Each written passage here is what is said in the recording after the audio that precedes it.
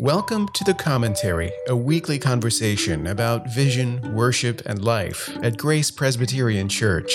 I'm Mark Bertrand, the pastor of Grace, and I'm joined in this episode by my co-commenter, Cameron Brooks. Our topic in this episode is tradition, which, let's be honest, comes with a lot of baggage, especially in a church context. Traditionalism conjures images of dead orthodoxy, going through the motions, while tradition itself has a tendency to substitute itself for Scripture. In this episode, Cameron and I are going to dig into another one of the basics of Reformed Christianity, clarifying the proper place of tradition in the life of the church, and seeing whether it's possible to have tradition without lapsing into mere traditionalism.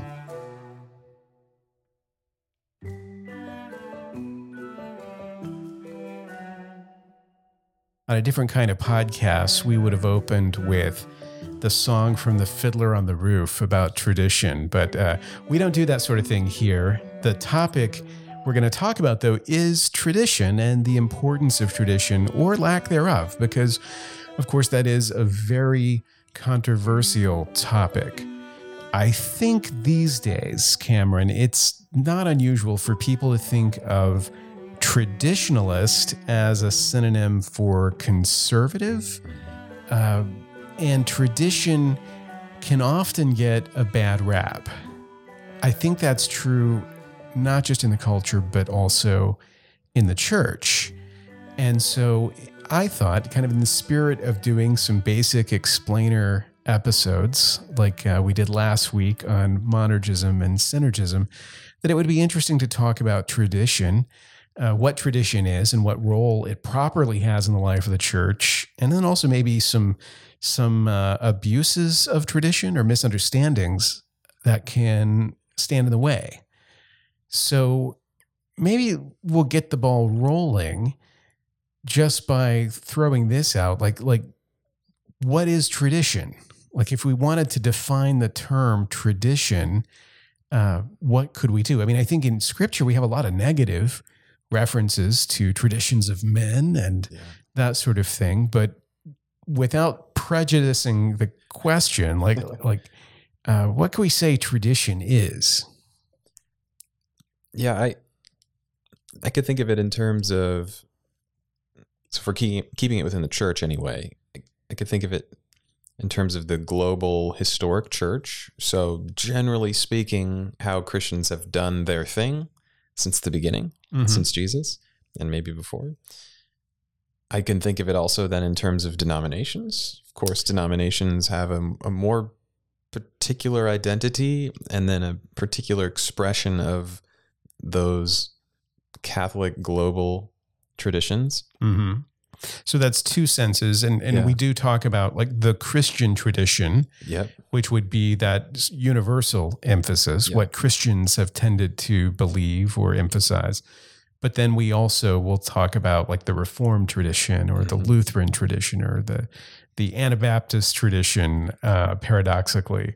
Yeah. And there we're hitting that particular thing, the denominational thing, or even different traditions within a denomination as well. Yeah, that was going to be maybe the next level, was whether it's a particular strain of a denomination or just a particular congregation or geography. This church or in this region, and they've sort of done things this way for a while now, right? Long enough for it to be a tradition. And now here we are. I mean, I think most people understand what a tradition is, generally speaking, but maybe it's helpful to break Christian worship traditions down in terms of those macro to micro levels. Yeah, I mean, there's definitely a point in the church where I think we joke about this, that this is the way we've always done it, and if you change this, people will get angry. That's a tradition, right? Something that you have to do the way you've always done it, and if you change it, it will make people upset. That's a tradition. But there's maybe a third, more specific kind of tradition that we might talk about too, because I think this gets to a lot of those biblical usages. It has to do with a tradition of interpretation. In Judaism, for example, you have a tradition of oral interpretation that comes along after the law and comments on, annotates, interprets the law, midrash, and additional sort of interpretations. In Islam, there's the same thing, where there's a tradition that comes later that kind of adds on to like a tradition of teaching and interpretation that accompanies the original revelation. And of course, in Christianity, depending on which tradition, in that other sense you're in, you have something similar.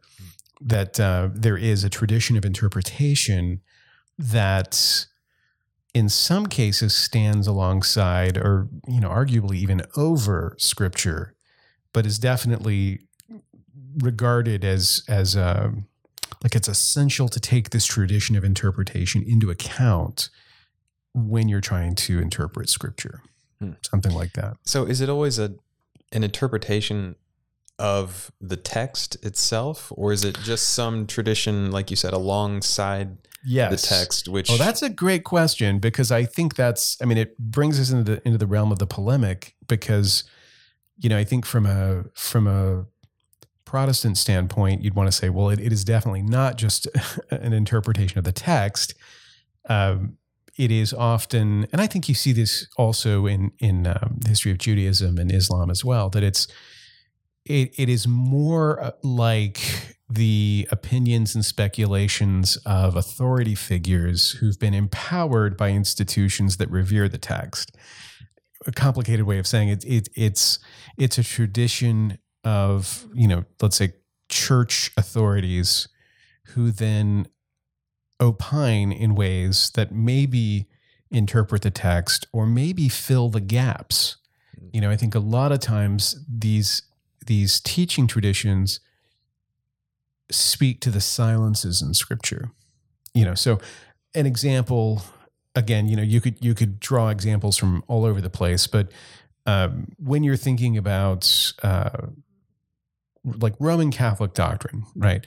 So a question came up recently about holy water. Like, where in the Bible does it say, to use holy water?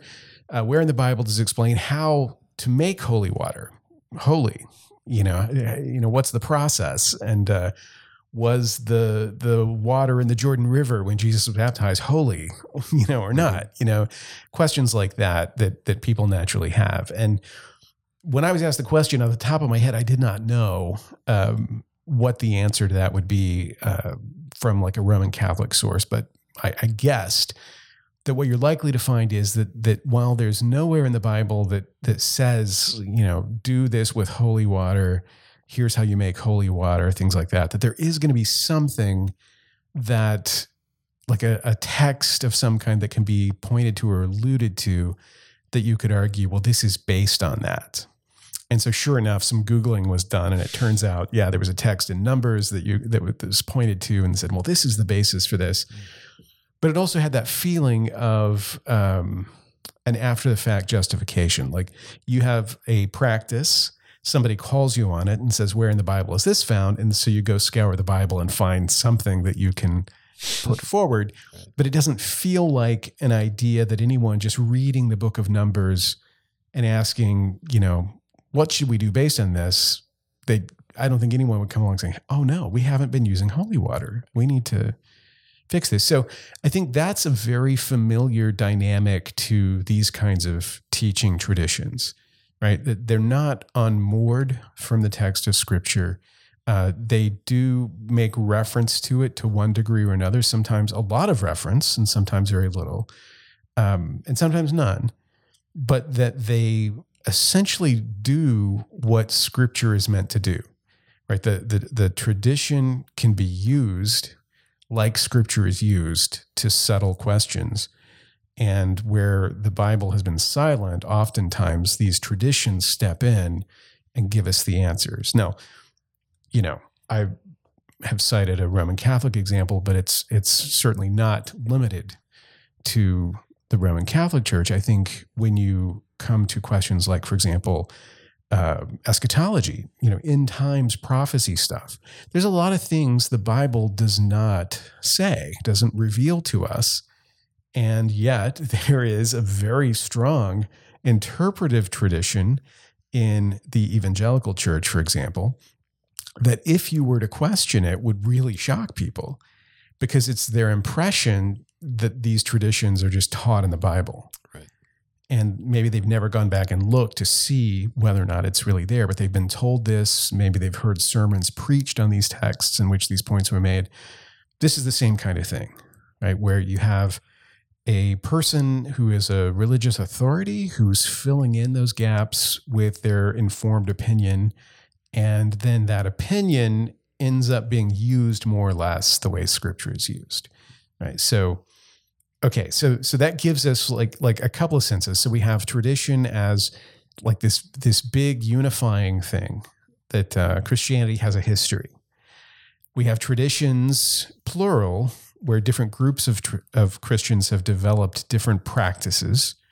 And then we also have a more specialized sense of like a teaching tradition that interprets or supplements Scripture and then ends up functioning to one extent or another as Scripture. Mm-hmm. And so I think with those things in mind, we can talk a little bit about like what's right and what's wrong, what's a problem, right.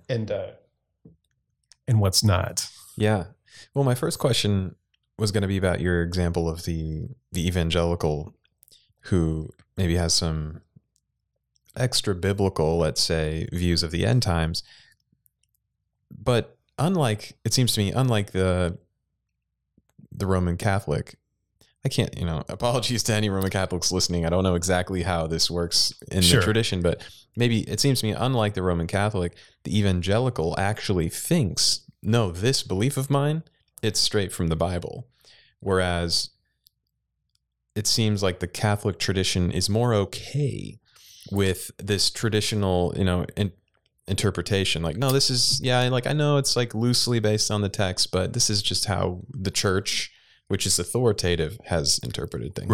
Right. So that does get us right to the heart of this question of how tradition is used, mm-hmm. right? So the difference is our stereotypical, broad brush Roman Catholic has a dogma that essentially says it's okay for tradition and Scripture to be on a level with one another, because that tradition comes from the teaching authority of the church, mm-hmm.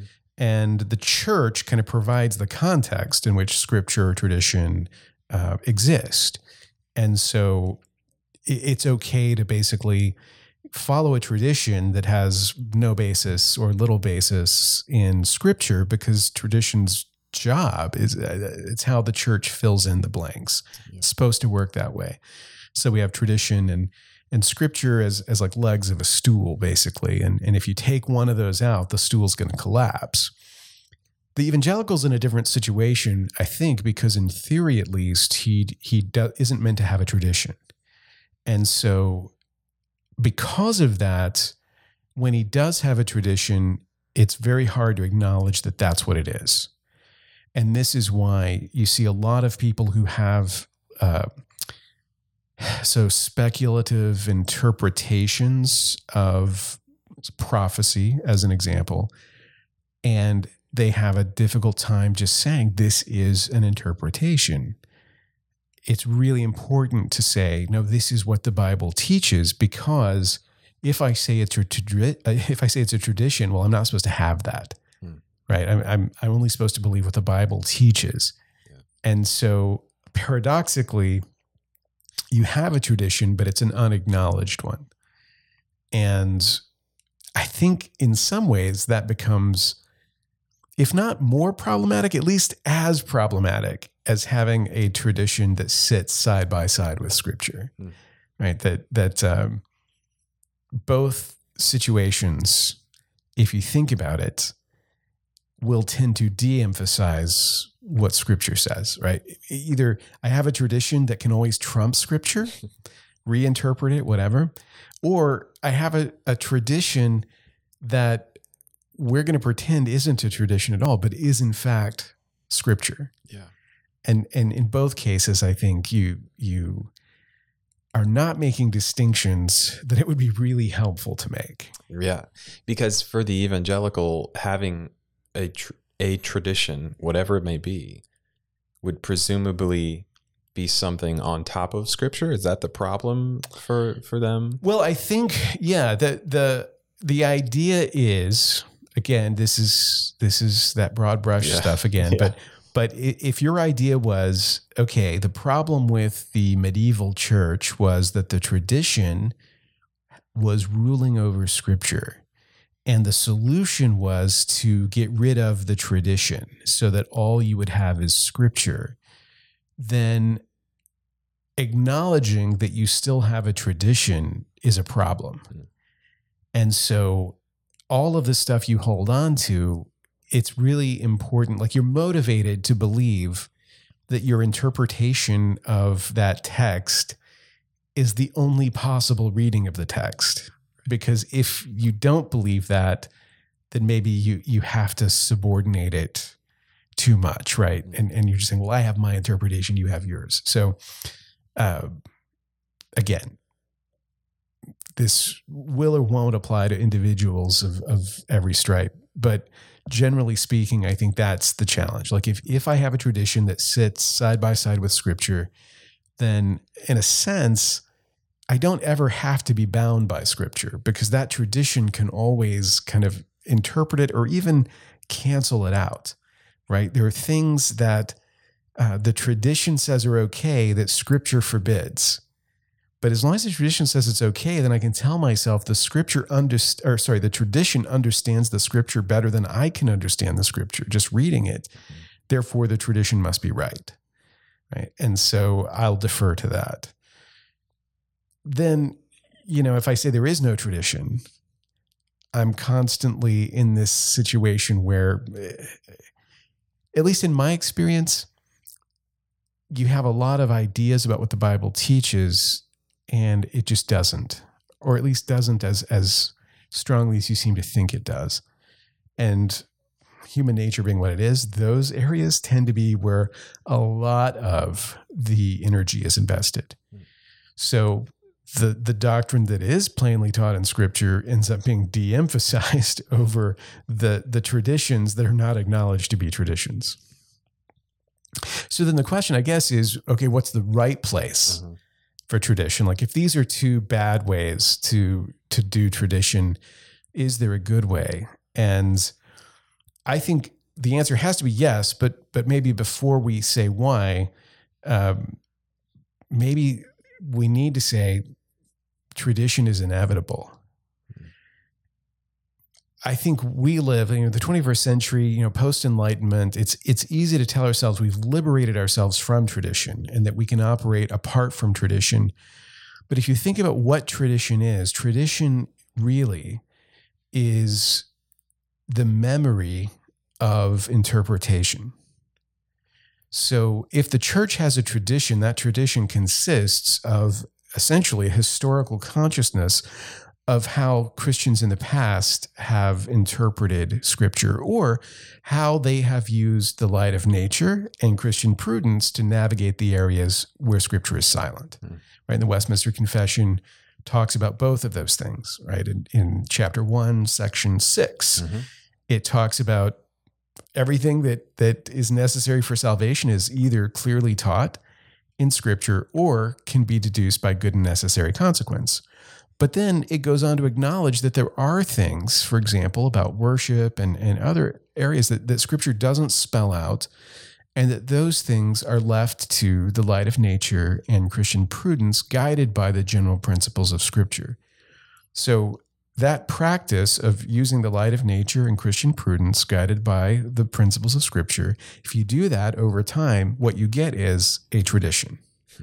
As long as you don't forget where you came from, as long as you remember how the work was done in the past, now you've got a tradition.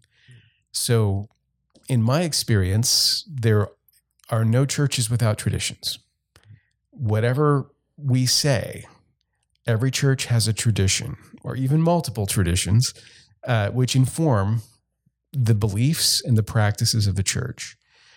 If that's the case, then the right place for tradition, I think it needs to be acknowledged. We need to be able to say this is a tradition, but we also need to be able to subordinate that tradition to Scripture, right? So it can't be on the same level as Scripture so that it can correct Scripture and overrule Scripture, but also can't be unacknowledged so that it becomes Scripture to us.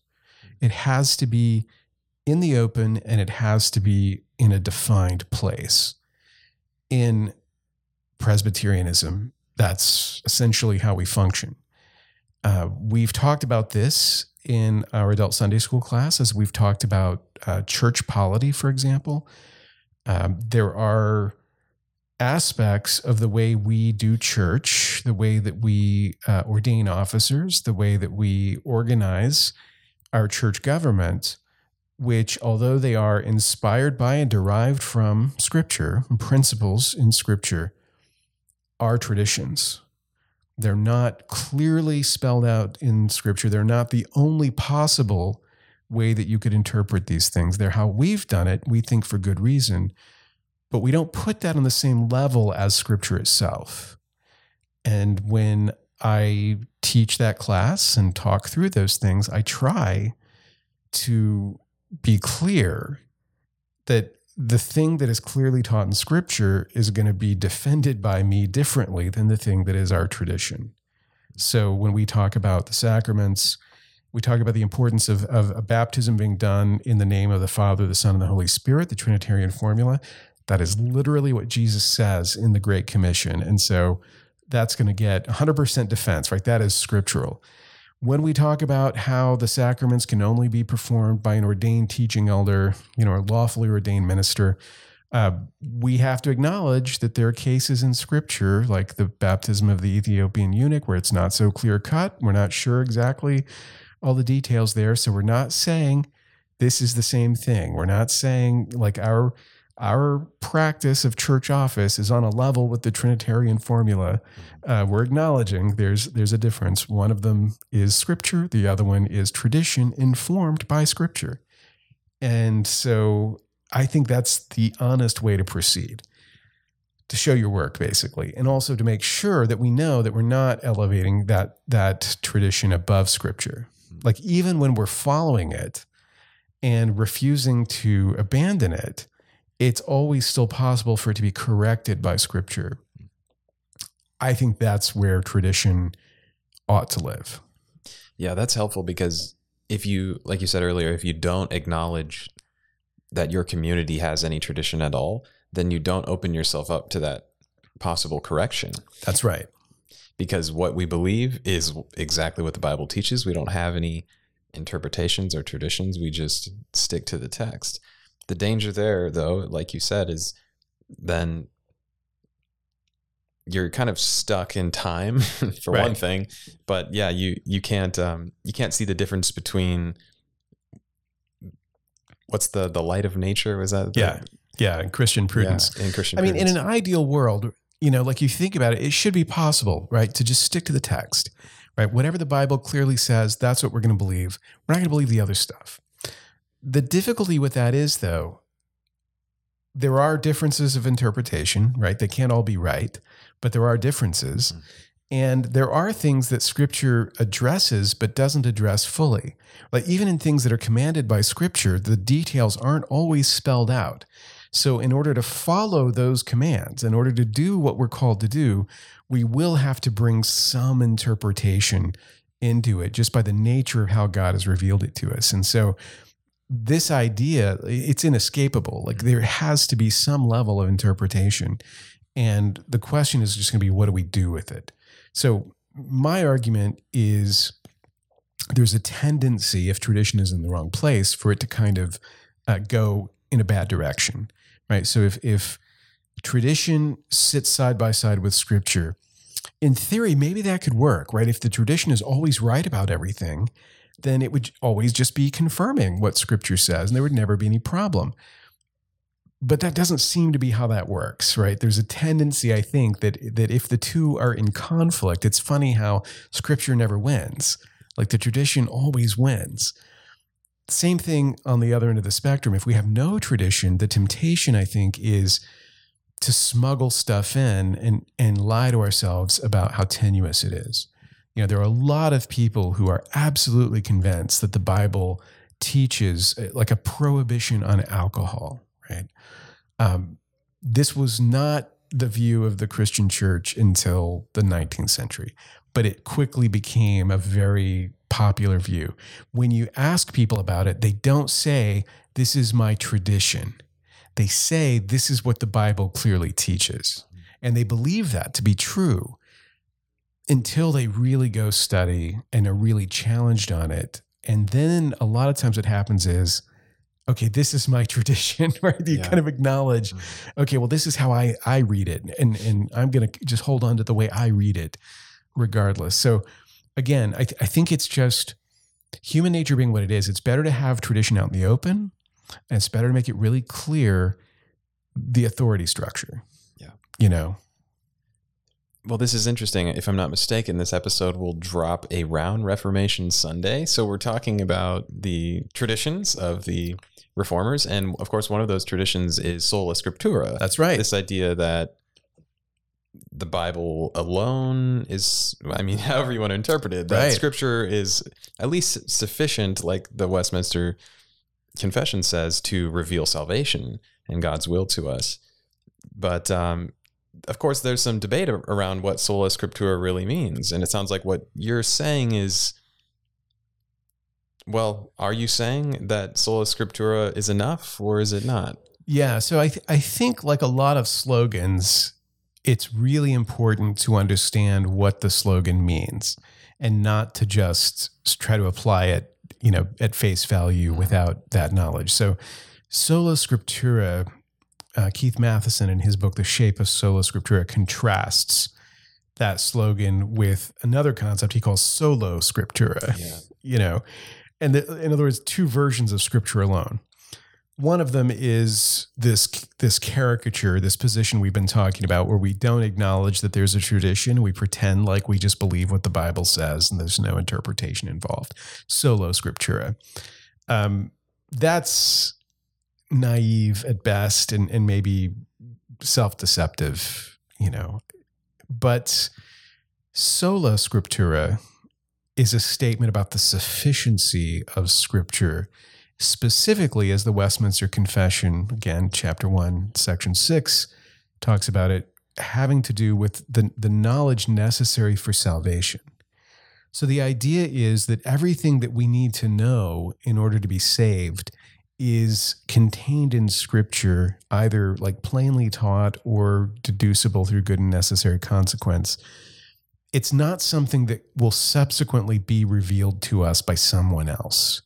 So if your church tells you, these actions are necessary to your salvation, but Scripture doesn't say that, sola scriptura is saying Scripture's right and your tradition is wrong. Mm-hmm. Like you can't add through tradition these criteria for salvation. That's the point of it, that in Scripture we have God's complete plan of salvation revealed, and everything necessary to us is revealed there and is knowable by us and does not require the man behind the curtain to reveal it to you piece by piece as you go.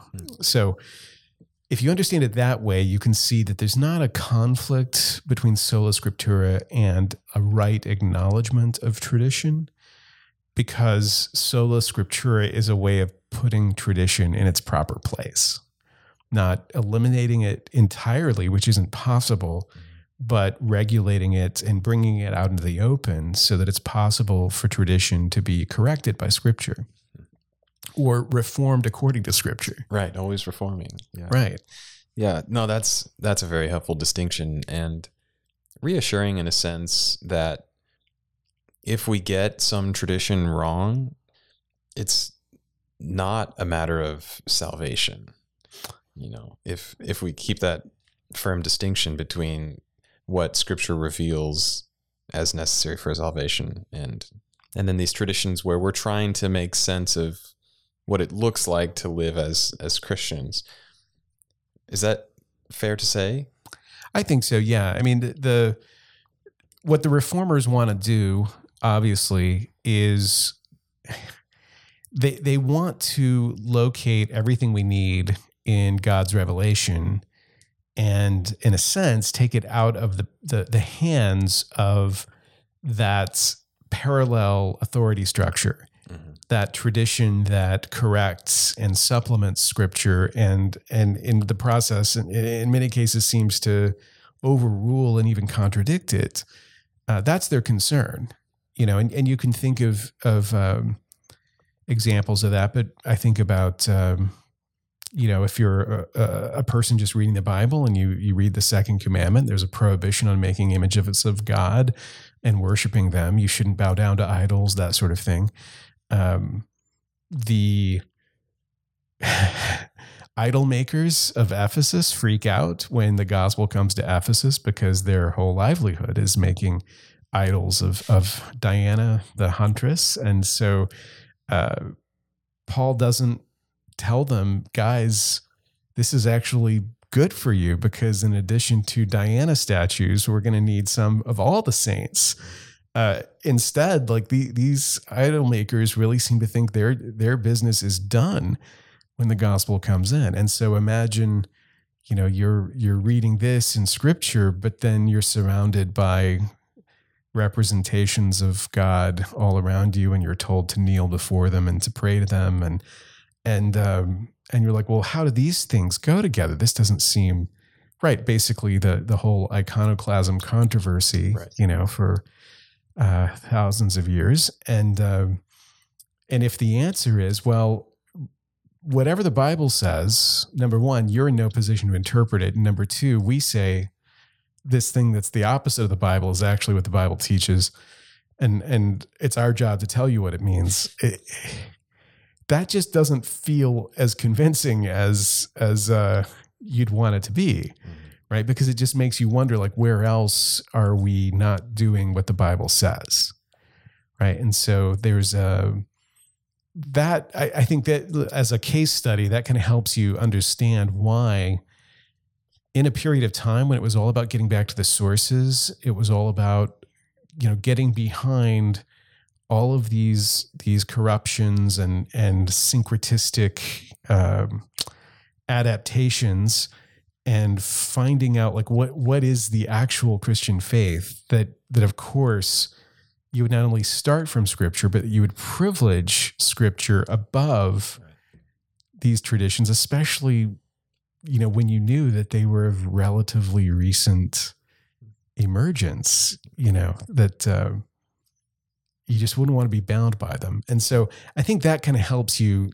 get sort of the flavor. Like in magisterial Protestantism, it's not about escaping tradition. It's not about, pretending we don't have a tradition. It's just about making sure that tradition can't come to dominate or capture the conscience in a way that's contrary to Scripture. Yeah. Well, that brings us to one last point that I wanted to talk about. We've sort of been using the terms tradition and interpretation interchangeably here, and I think listeners will understand why based off the conversation. But I wonder if there's a sense in which we can understand tradition as more like the expression of faithfulness through time, through space and time.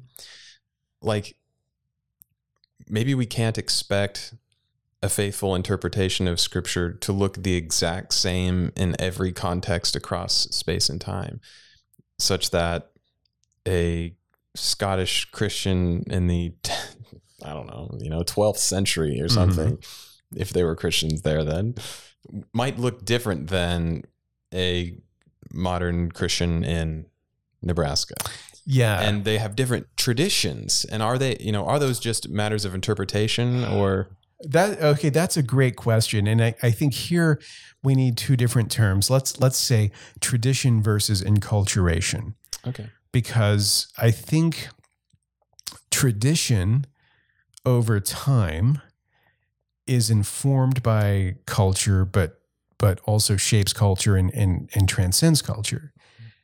But there is always this room for enculturation, right? That the gospel, as it's lived, will look different from culture to culture and time to time, precisely because large components of what God has called us to are left to Christian prudence in the light of nature, right? By design, because he gives us wisdom and expects us to use it. Like that variation is a feature, not a bug, right? So it shouldn't be surprising to us that 21st century Christians do not worship in exactly the same way as 12th century Christians, right? Because our cultures are different and all of that, you know.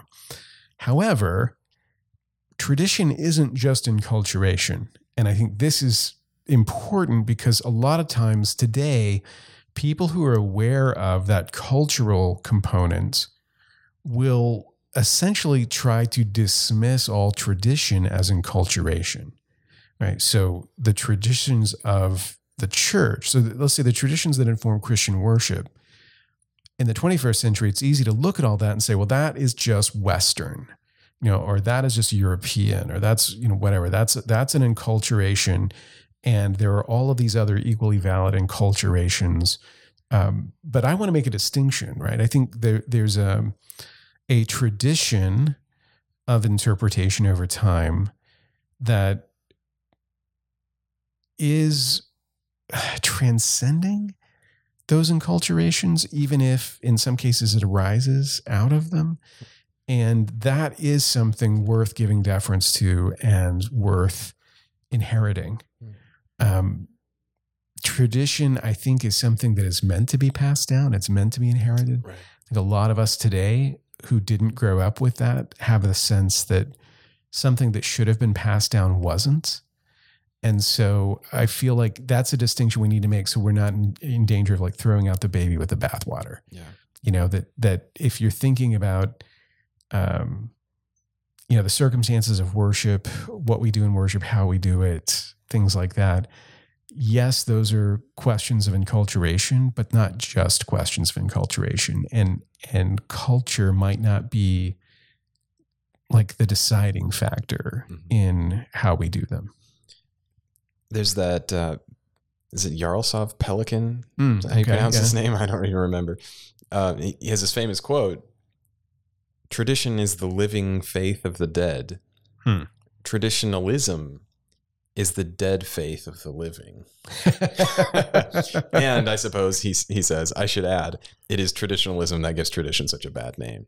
Sure. Right. So that the dead faith of these living people around you, it seems dead anyway to you, is what gives tradition a bad name. But yeah, I like that idea. Tradition is the living faith of the dead. So it's like these things pass down, like you were just saying. I think you could make, the same way that we could talk this way about liturgy, right? Yeah. That liturgy has a connotation of deadness and formula and that sort of thing.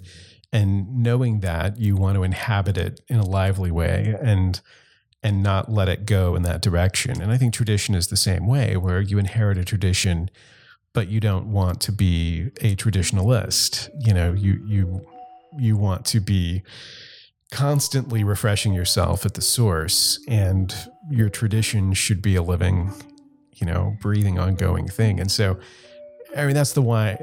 That's the why. That's the reason why when we talk about recovering the Reformed tradition, we're talking about living it in the 21st century, not repristinating it, you know, and living in, you know, 16th century Geneva. We want to recover the tradition in order to inform where we are and where God has placed us, and not just to do sort of a theological reenactment.